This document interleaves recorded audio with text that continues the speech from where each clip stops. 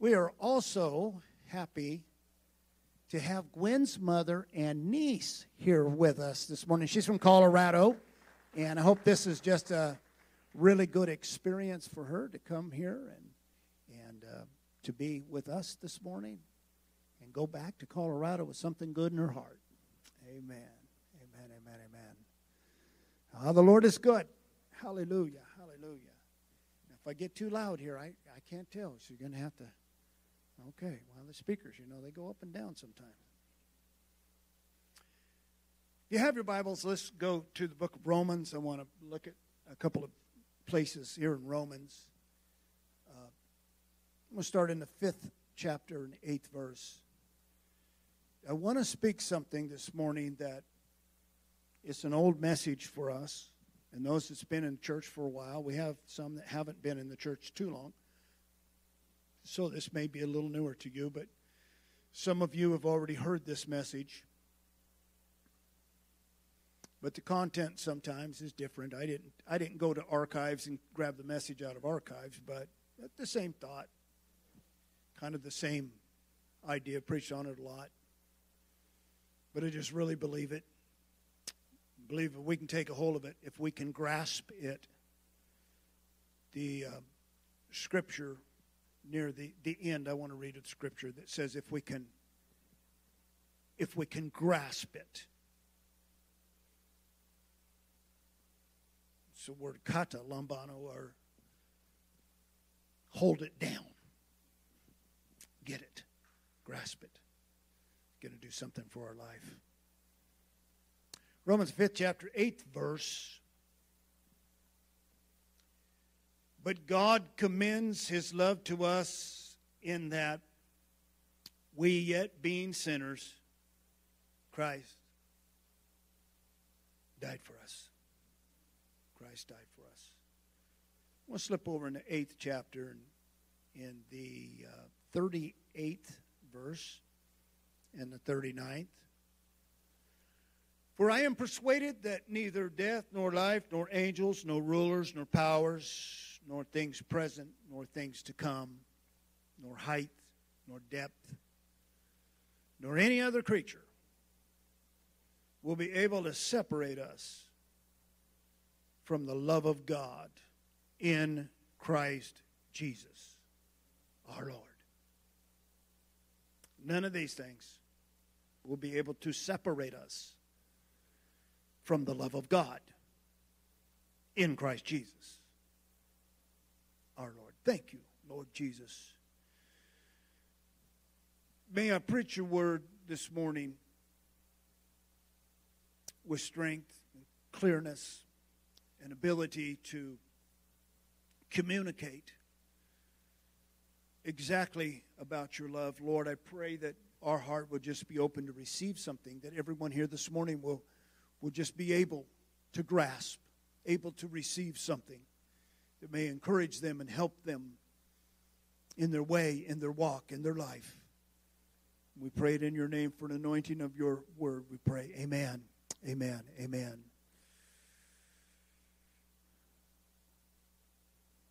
Think about His love. Think about His goodness. Think about His grace that brought us through. For as high as the heavens above, so great is the measure of our Father's love. Great is the measure of our Father's love. So think about His love. I've been talking about like-mindedness and about thinking and thoughts, and Paul writing in the book of Philippians, and get your mind right, get your thinking right. Finally, Paul says, if there be any virtue, if there be any goodness about it, if there be any value, think on these things. So I want to think about God's love this morning a little bit. Get our mind right about it, our thoughts right about it. I want to start off by saying this. The Lord gave me this thought, and I was one morning this week Have you ever had the Lord just begin to give you thoughts? It's amazing. It's amazing. It's not your thoughts, but and you're writing them down as quick as you can get them. The Lord just giving you some thought. It's an awesome time. It's a great time. This is one of the things that he said to me, this: the love and grace of God have been auctioned off as passports to pleasure. Isn't that an amazing statement? Tweet that. The love and grace of God have been auctioned off as passports to pleasure.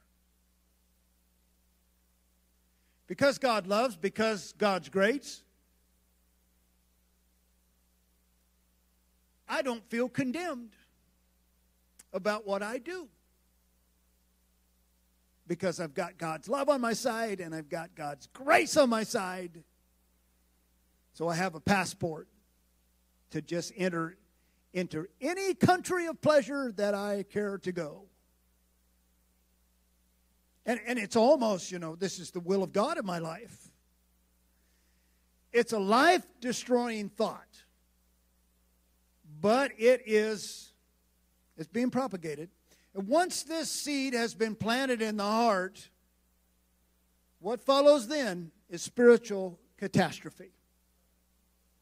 Now, I'm a witness of this. I've seen it. I've dealt with people that really believed that God's grace was good enough to cover their life as they just walked out in their own pleasure, in their own desires. The thought goes like this: God loves us so much that he gives us grace while we continue to walk in our sin. Now, the apostle addressed this when he said, should we walk in sin because grace abounds? God forbid. I mean, like the strongest statement that we can say against that. Blasphemy. The idea that grace and the love of God would cover our sin. I read a scripture last week and said that he will not hold those guilty guiltless. By the washing of his blood, we come into total clean, totally forgiven, totally washed. But then we don't walk in sin any longer. Can the church say amen? So, when we talk about the love of God, and this is for those who haven't heard this yet, but love without condition, or what we call unconditional love. How many here has ever heard the phrase unconditional love? Well, let me burst the bubble, because love without condition doesn't exist in heaven or in earth.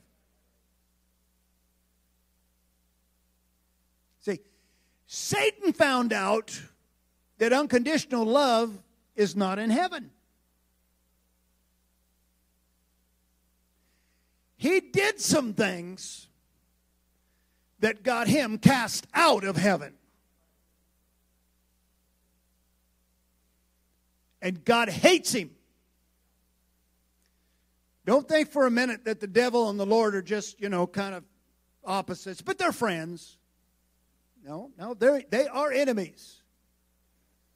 The devil's out to destroy everything that God loves, everything God's trying to do. He's trying to destroy the church, trying to destroy the kingdom of God, every person that's in it.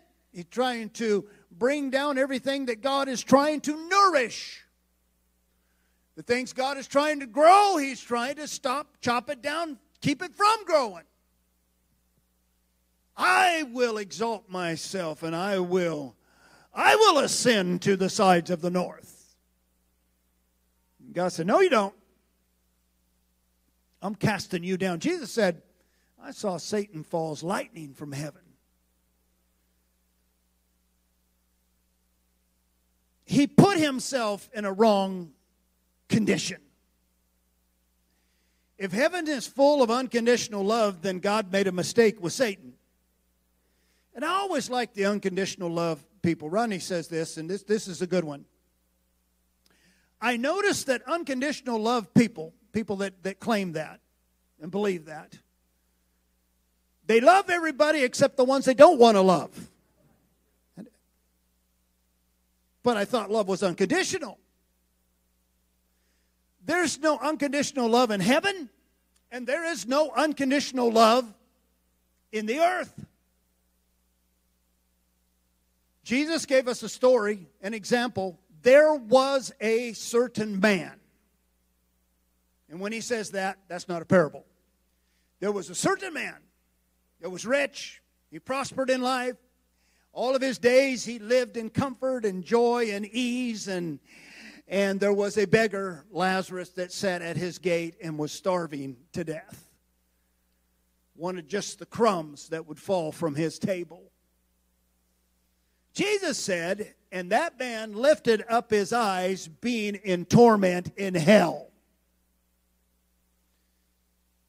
If there is no such thing as condition, then this man, who was a Jewish man, because he saw Father Abraham, and the Lord set this in the Jewish framework, he was a Jew, and he ended up in hell. I just want to tell you this morning that hell is not a place that God expects or wants people to go to. He has made all provision for us not to go there. But if you're determined, you can get there. If you refuse what he's done, then you have the option. That's where you're going. And this rich man ended up in hell. If it was unconditional, surely then God, this is before the time of the cross. This is before. And the man is cast into hell. Surely God wouldn't make any difference. And this is the doctrine and the gospel that goes on. Because of the love of God, he will not make a difference. But I want you to know, don't be fooled. God is not mocked. He knows who's his and he knows who's not.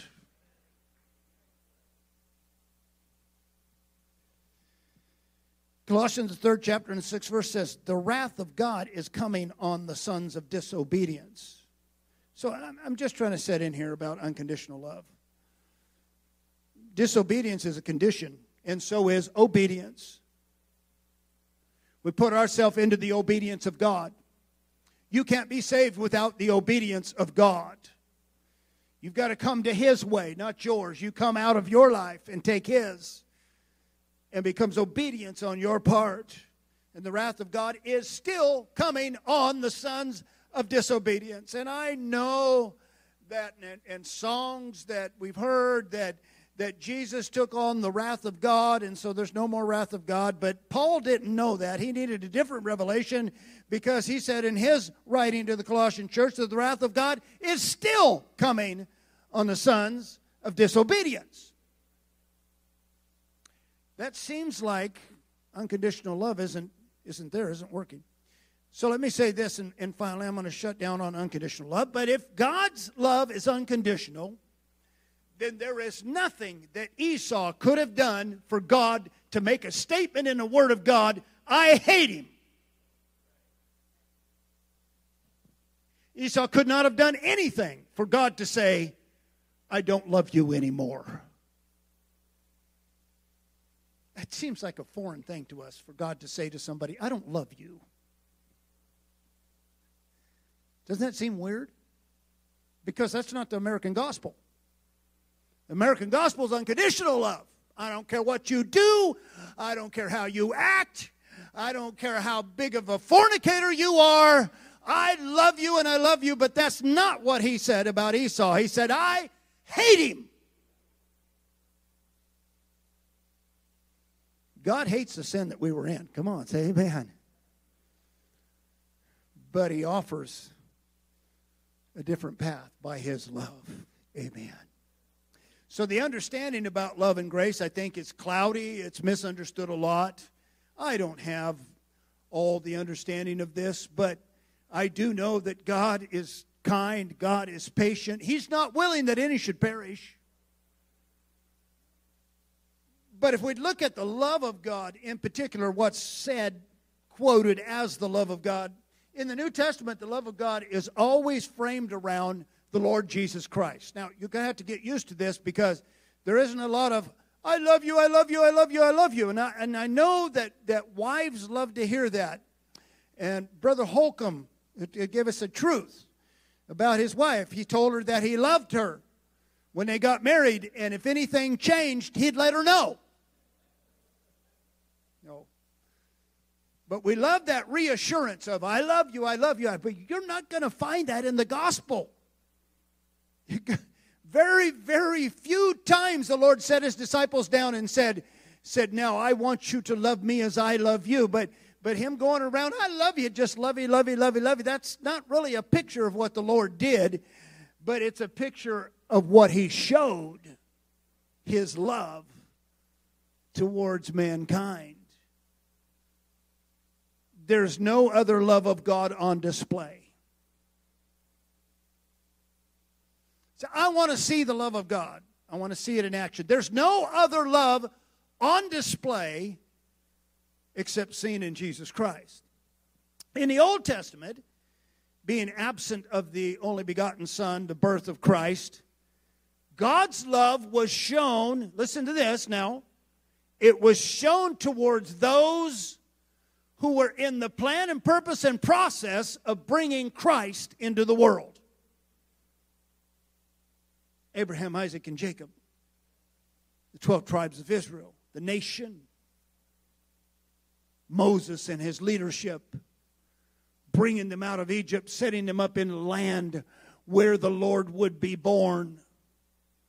The prophets, the seers, the psalmists, they knew the love of God because they were on the track. They were on the trail, the line of bringing in Christ. We don't see God throwing his love out in the world. I'm sorry, during the time of the Jews, there's only one place you can go. There is no other temple. There is no other priesthood. It's only one. Because God's not just throwing his love willy-nilly across the world. He has a purpose in what he does with his love. And that has not changed. And so bringing in Christ, God shows his love towards mankind because he is ultimately going to show his love in Jesus Christ. God's love and grace are embodied and manifested in the person of Yeshua Jesus Christ. This is the manifestation of the love of God. Literally speaking, John 3:16, let me just give it to you from the Greek New Testament. John 3:16, we all know it. But it says it this way. For in this manner God loved the world. In this manner. Everybody say in this manner. Not just throw it out there. Here comes my love, everybody. No, but he has a manner. He has a purpose. He has a function of his love. And in this manner, God loved the world. Wherefore, using this Greek word hoste, combining the cause and the effect. He loved the world in this way. Wherefore, the Son of him, the only begotten, who is in the world already, who has been born, according to Galatians, the 4th chapter, and in due time he will bring the Son at 30 years old to ministry, and there God is going to give him to the world from there. That everyone believing into him may not perish, but have life everlasting. It's in concert with our opening verses. God commends his love towards us. And while we were yet sinners, Christ died for us. The love of God in Christ Jesus our Lord. Not just the church or the world, but the church too, I believe is looking for love in all the wrong places. When all the time God's love is found in the person of Jesus Christ. This is God's love to us, the person of Jesus Christ. Next Sunday, I'm going to preach about the man, Christ Jesus. The Lord just laid some new, fresh manna on me about that. But God's love is found in one place. It's found in the person of Jesus Christ. It's not found in any other way, and that's why any other religion is not going to work. You're not going to find God's love there. Any other leader, you're not going to find God's love there. You're not going to find God's love in government. God's not pouring out His love in government. Somebody said the United States of America has been God's hand to the world. And yeah, I thank God that we've been able to help provide for peoples of the world. That's good. But the love of God is not that. The love of God is the gospel of Jesus Christ in the person of Jesus Christ. And so we're looking everywhere to find the love of God except in the right place. The central thought of Christianity should be Christ, and it isn't. We're looking at all kinds of other things and wondering if we can find the love of God here and there. Many sermons are being preached that don't even mention where the love of God is founded, and it's little wonder that the church in general across our country really is not like-minded about the Lord Jesus Christ. And if we're going to talk about like-mindedness, there's only one central purpose. There's one central thought, and that is Jesus Christ and Him in person, Him glorified, crucified, resurrected, and Him being the foundation and purpose of everything that the church is doing. Can you say amen? So I want to go to the Holy Writ. I was reading in the book of Titus. So if you'll go over with me to the book of Titus. This is so powerful. Same writer, Paul. We've been working in his epistles just recently and anointed of God. What revelation he has for the church. Titus, the 2nd chapter. And what's going to happen in this 2nd chapter down through the 3rd chapter and the 7th verse is where I'm going to stop. You're going to see the grace of God and the love of God in its purpose. So beginning at verse 11, for the grace of God which brings salvation has appeared to all men. I like that word appeared right there. You're going to find that in the 3rd chapter too about love, the love of God. But it appeared. If it appeared and it was manifested, then it had been hidden. The grace of God was not exposed. Does everybody know what the word manifest means? It's the Greek word phanero, or you couldn't see it, now you do. It just wasn't available. But now it has appeared, or I like better, has been manifested.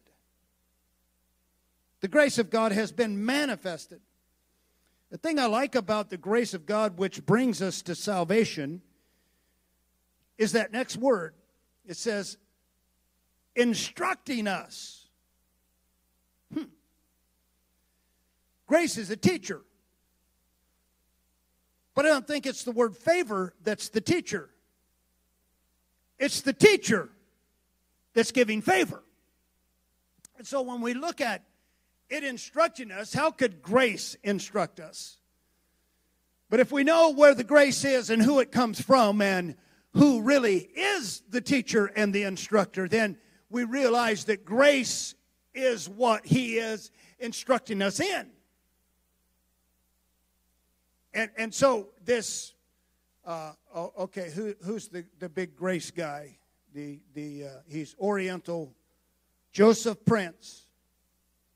And he's just all about grace. I mean, that's just, his sermon is about grace, grace, grace. Like our sermon is about Christ, Christ, Christ. His sermon is about grace, grace, grace. Not connecting the two. You have no grace without Christ. There isn't any. Unmerited favor does not exist outside of Christ. Because you cannot merit favor with God. A lot of people are trying. A lot of people have certain things they do and don't do and think that that brings them close to God and that gives them favor with God. If I don't do a certain thing, or if I do a certain thing, then I'm finding grace. No, there's only one place that grace is, and that's founded and rooted in Christ Jesus. And so, just like the love of God, the grace of God has appeared to all men. When did the grace of God appear? Back at the tabernacle? The temple, maybe? Maybe when he led them out of Egypt and led them into the promised land. Is that the grace of God that appeared unto all men? No. No, the grace of God was, unto you is born this day in the city of Bethlehem. The grace of God has appeared unto all men. Can you say amen? Listen to what that grace, the instruction of that grace, or really the instruction of the man who is giving that grace says. And this word instruction here really is, again, it's about, it's paedio, it's about teaching children how to do the right thing. And so the grace of God in Christ Jesus is doing what? Is teaching us to deny ungodliness. That's kind of subjective. Those of you who have been raised in real strict stuff, and those of you who have been raised in a lot of theology stuff, I mean, we put it all together and we figure out what ungodliness is, and then you don't do it. But I really think that's the heart of grace. God doesn't give us a list, Brother Dustin, like you said. That would be easy if he gave us a list. Come on, God, give us a list. And if you don't give us a list, we can go back into the old covenant somewhere and find some stuff and live by that. Maybe we can get some rules to live by. I'm going to have to give you the verse right now. By grace, you are being saved. Whoa. No, but it's easy for me if I just, God, give me some rules. Give me, and so this church, we've had people leave our church that said, no, we want to get something else. Go further, and so go to another church and see what kind of rules they have there. And the rules they have there better. I feel closer to God because I got in the right rule system. But the grace of God has appeared unto all men, teaching us to deny ungodliness. It's a state of mind. It's not a lot of rules on pen on paper. It's a state of mind. And the state of mind says, I don't want to love anything that he doesn't love. I don't want to accept anything that he doesn't accept. He's my God and my Lord, and I'm living for him, and I'm not going to accept things that are going to offend him. Come on there. Say amen right there. I'm not going to love things that he doesn't love. I'm not going to accept. That is the fullness of believing that you are denying ungodliness, is that you are refusing, you will have no part, you are disowning things that God doesn't want anything to do with. The second thing is, he says, to deny worldly lust. I think we can figure that one out. I really wonder now at the state of the church if we can or not. Because of grace, everything's okay. No, grace says to deny worldly lust. It doesn't say do worldly lust and you're under grace. That's not what it says. Teaching us to deny worldly lust. I think we know what worldly lusts are. It's pretty obvious. I mean, the lust of the flesh, lust of the eyes, the pride of life. We understand those things. The things that take us away from God. The things that are bad for our life. They're lusty things. They're all around us everywhere. Deny those things. And then he's got some other instruction to live discreetly. And I like this word discreetly because it's sober-minded. It's sane-minded. It is safe-minded. It's a place where we watch ourselves, and the grace of God, this is the grace of God still teaching us here. No, the grace of God just gives us a slippery slope. We just slide down, everything's good, and He just covers us, and it's just all so nice. No, wait a minute. No, the grace of God is teaching us to live discreetly. Think about what you're doing. How is this going to affect me? How's it going to affect my life, my children? How's it going to affect my marriage? How's it going to affect my job? And so my mind is engaged at the same time that my hands are engaged. Can you say amen? I live discreetly in this life. This is grace. This is the grace of God. And then it says, and to live righteously. We know what righteousness is. The thing that's right. The thing that's good. That's what we should be doing. That's what righteousness is about.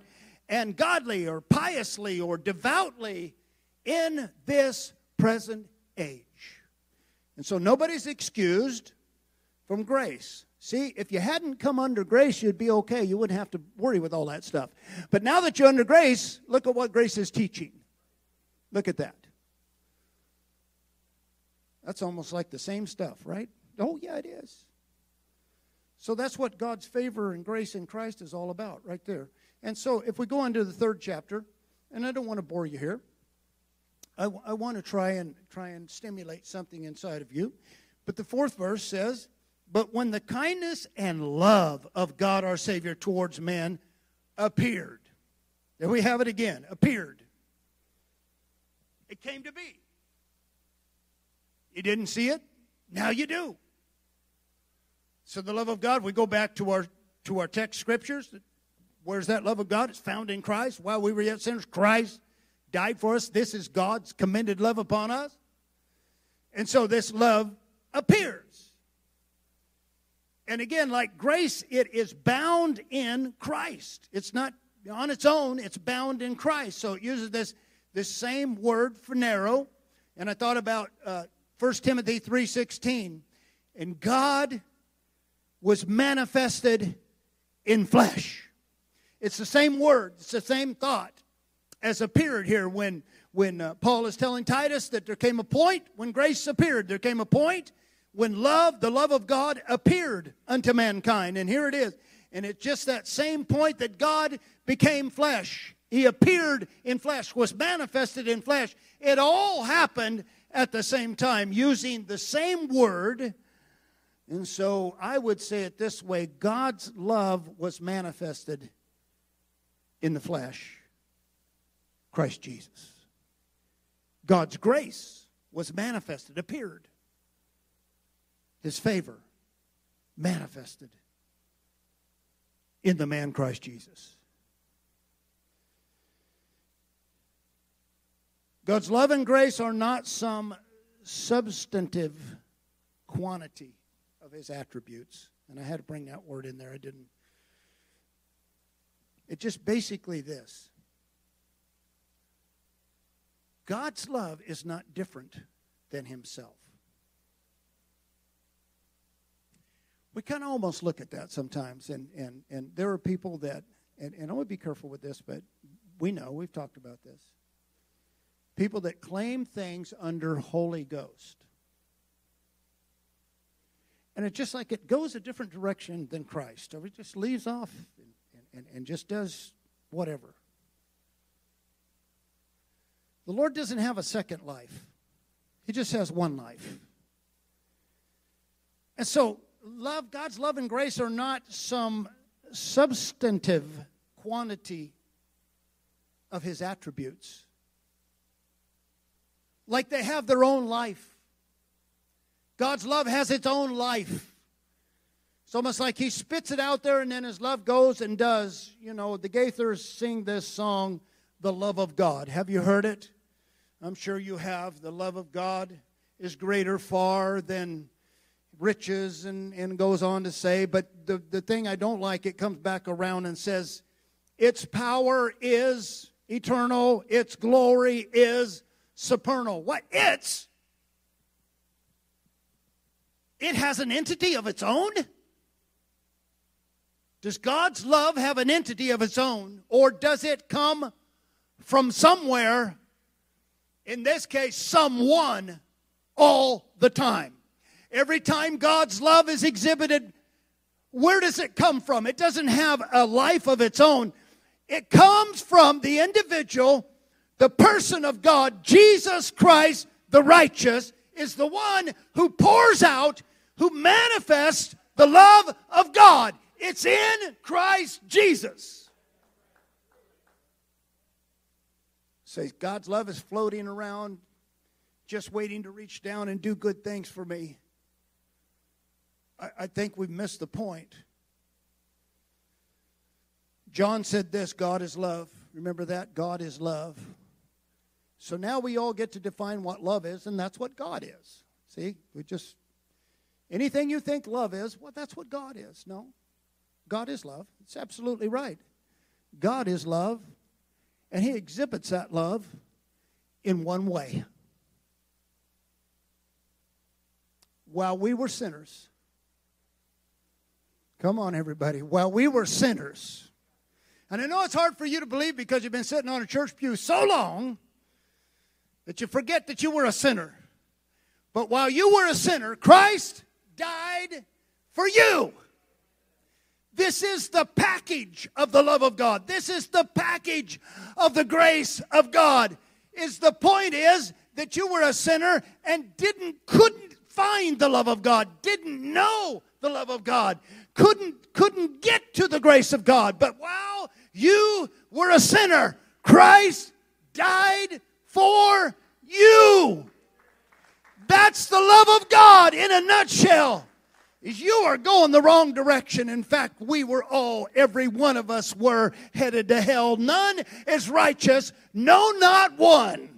But He laid the sins of us all on Him, and He bore them on a tree. And for you and me, we are clean this morning. We know the love of God. We know the grace of God. We know the forgiving power of the Lord Jesus Christ. I understand this morning where the focal point of the love of God is at in my life.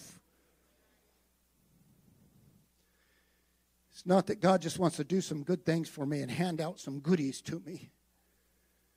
He loves me so much, He just wants to hand some good things to me. He loves me so much, He wants to manifest Christ in my life. That's how much He loves me. Have you ever stood back and said, wow, I don't feel like a capable vessel of the Lord? I don't know if you've ever said that, but boy, I sometimes do. Me? The Spirit of God lives in me? That doesn't even seem right. Unless you've experienced the love and grace of God. See, you didn't make yourself clean. You didn't make yourself holy. Well, I'm not going to wear open-toed shoes anymore. I'm going to be holy. No. Forget that stuff. There's someone who is giving you grace in your life. There is someone who is loving you. There is someone who is making you the vessel that you are. You didn't make yourself a vessel. The potter made you a vessel. And He formed you, and He made you, and He cleaned you, and He washed you, and He set you right before Him. And now all you have to do is live in His grace and His love, walking every day in the love that is found in Christ Jesus. Can the church say a good amen right there? Amen, amen, amen. Praise you, Jesus. Hallelujah. The whole world and much of the church is looking for love in all the wrong places. Remember that old song? Looking for love in all the wrong places. And that's all I know. But I've heard that part. It just makes so much sense. The church is looking for love in the wrong places. Why aren't we promoting what love really is? I know the one who is the love of God. And that's what we're going to promote. Amen. I want to close with just a reading here in the book of Ephesians. Same writer, same revelation.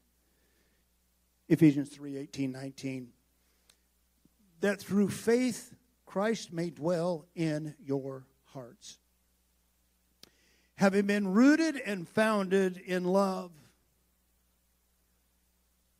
and that you may be given the strength to grasp, to lay hold of. Sometimes it's hard to believe that God would love me. Why? I've never accomplished any great thing. Why would God? It's hard to grasp that sometimes. Have you ever wondered that? Wow. Why did God waste his time on me? But when we understand, we can grasp together with all the saints, not just individually, but we grasp it together with the saints. What is the breadth and length and depth and height? Both to know the surpassing knowledge of the love of Christ, that you may be filled with all the fullness of God.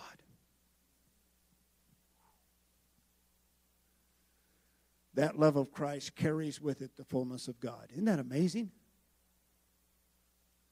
Oh, I just want God to love me. Oh, he's going to do that if you open your life. You say, God, I want to understand. I want to have that knowledge about your love. I want to know where your love is. What is it from? He's going to show you. With all the saints, the surpassing knowledge of the love of Jesus Christ, our Savior, who is the one who fills us with the fullness of God in our life. Amen. Let's pray. Lord, we thank you. We thank you for the love of God which is in Christ Jesus. Every time, Lord, that I need love in my life, I need to look to you. Mm-hmm. Grace is found in you. Love found in you.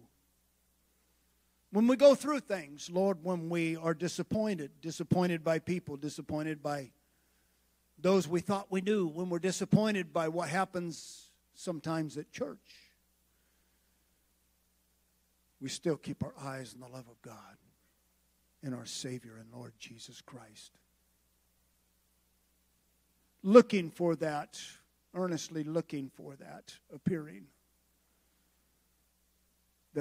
of the Lord and Savior, our God, Jesus Christ. Lord, keep our eyes tuned there. That we don't go looking for love in other places, Lord. We keep our eyes tuned on you. That we don't look for grace in a wrong understanding, Lord, but we keep our eyes upon you. And you bless it in our lives. And we pray it in Jesus' name. Everyone said amen. Amen.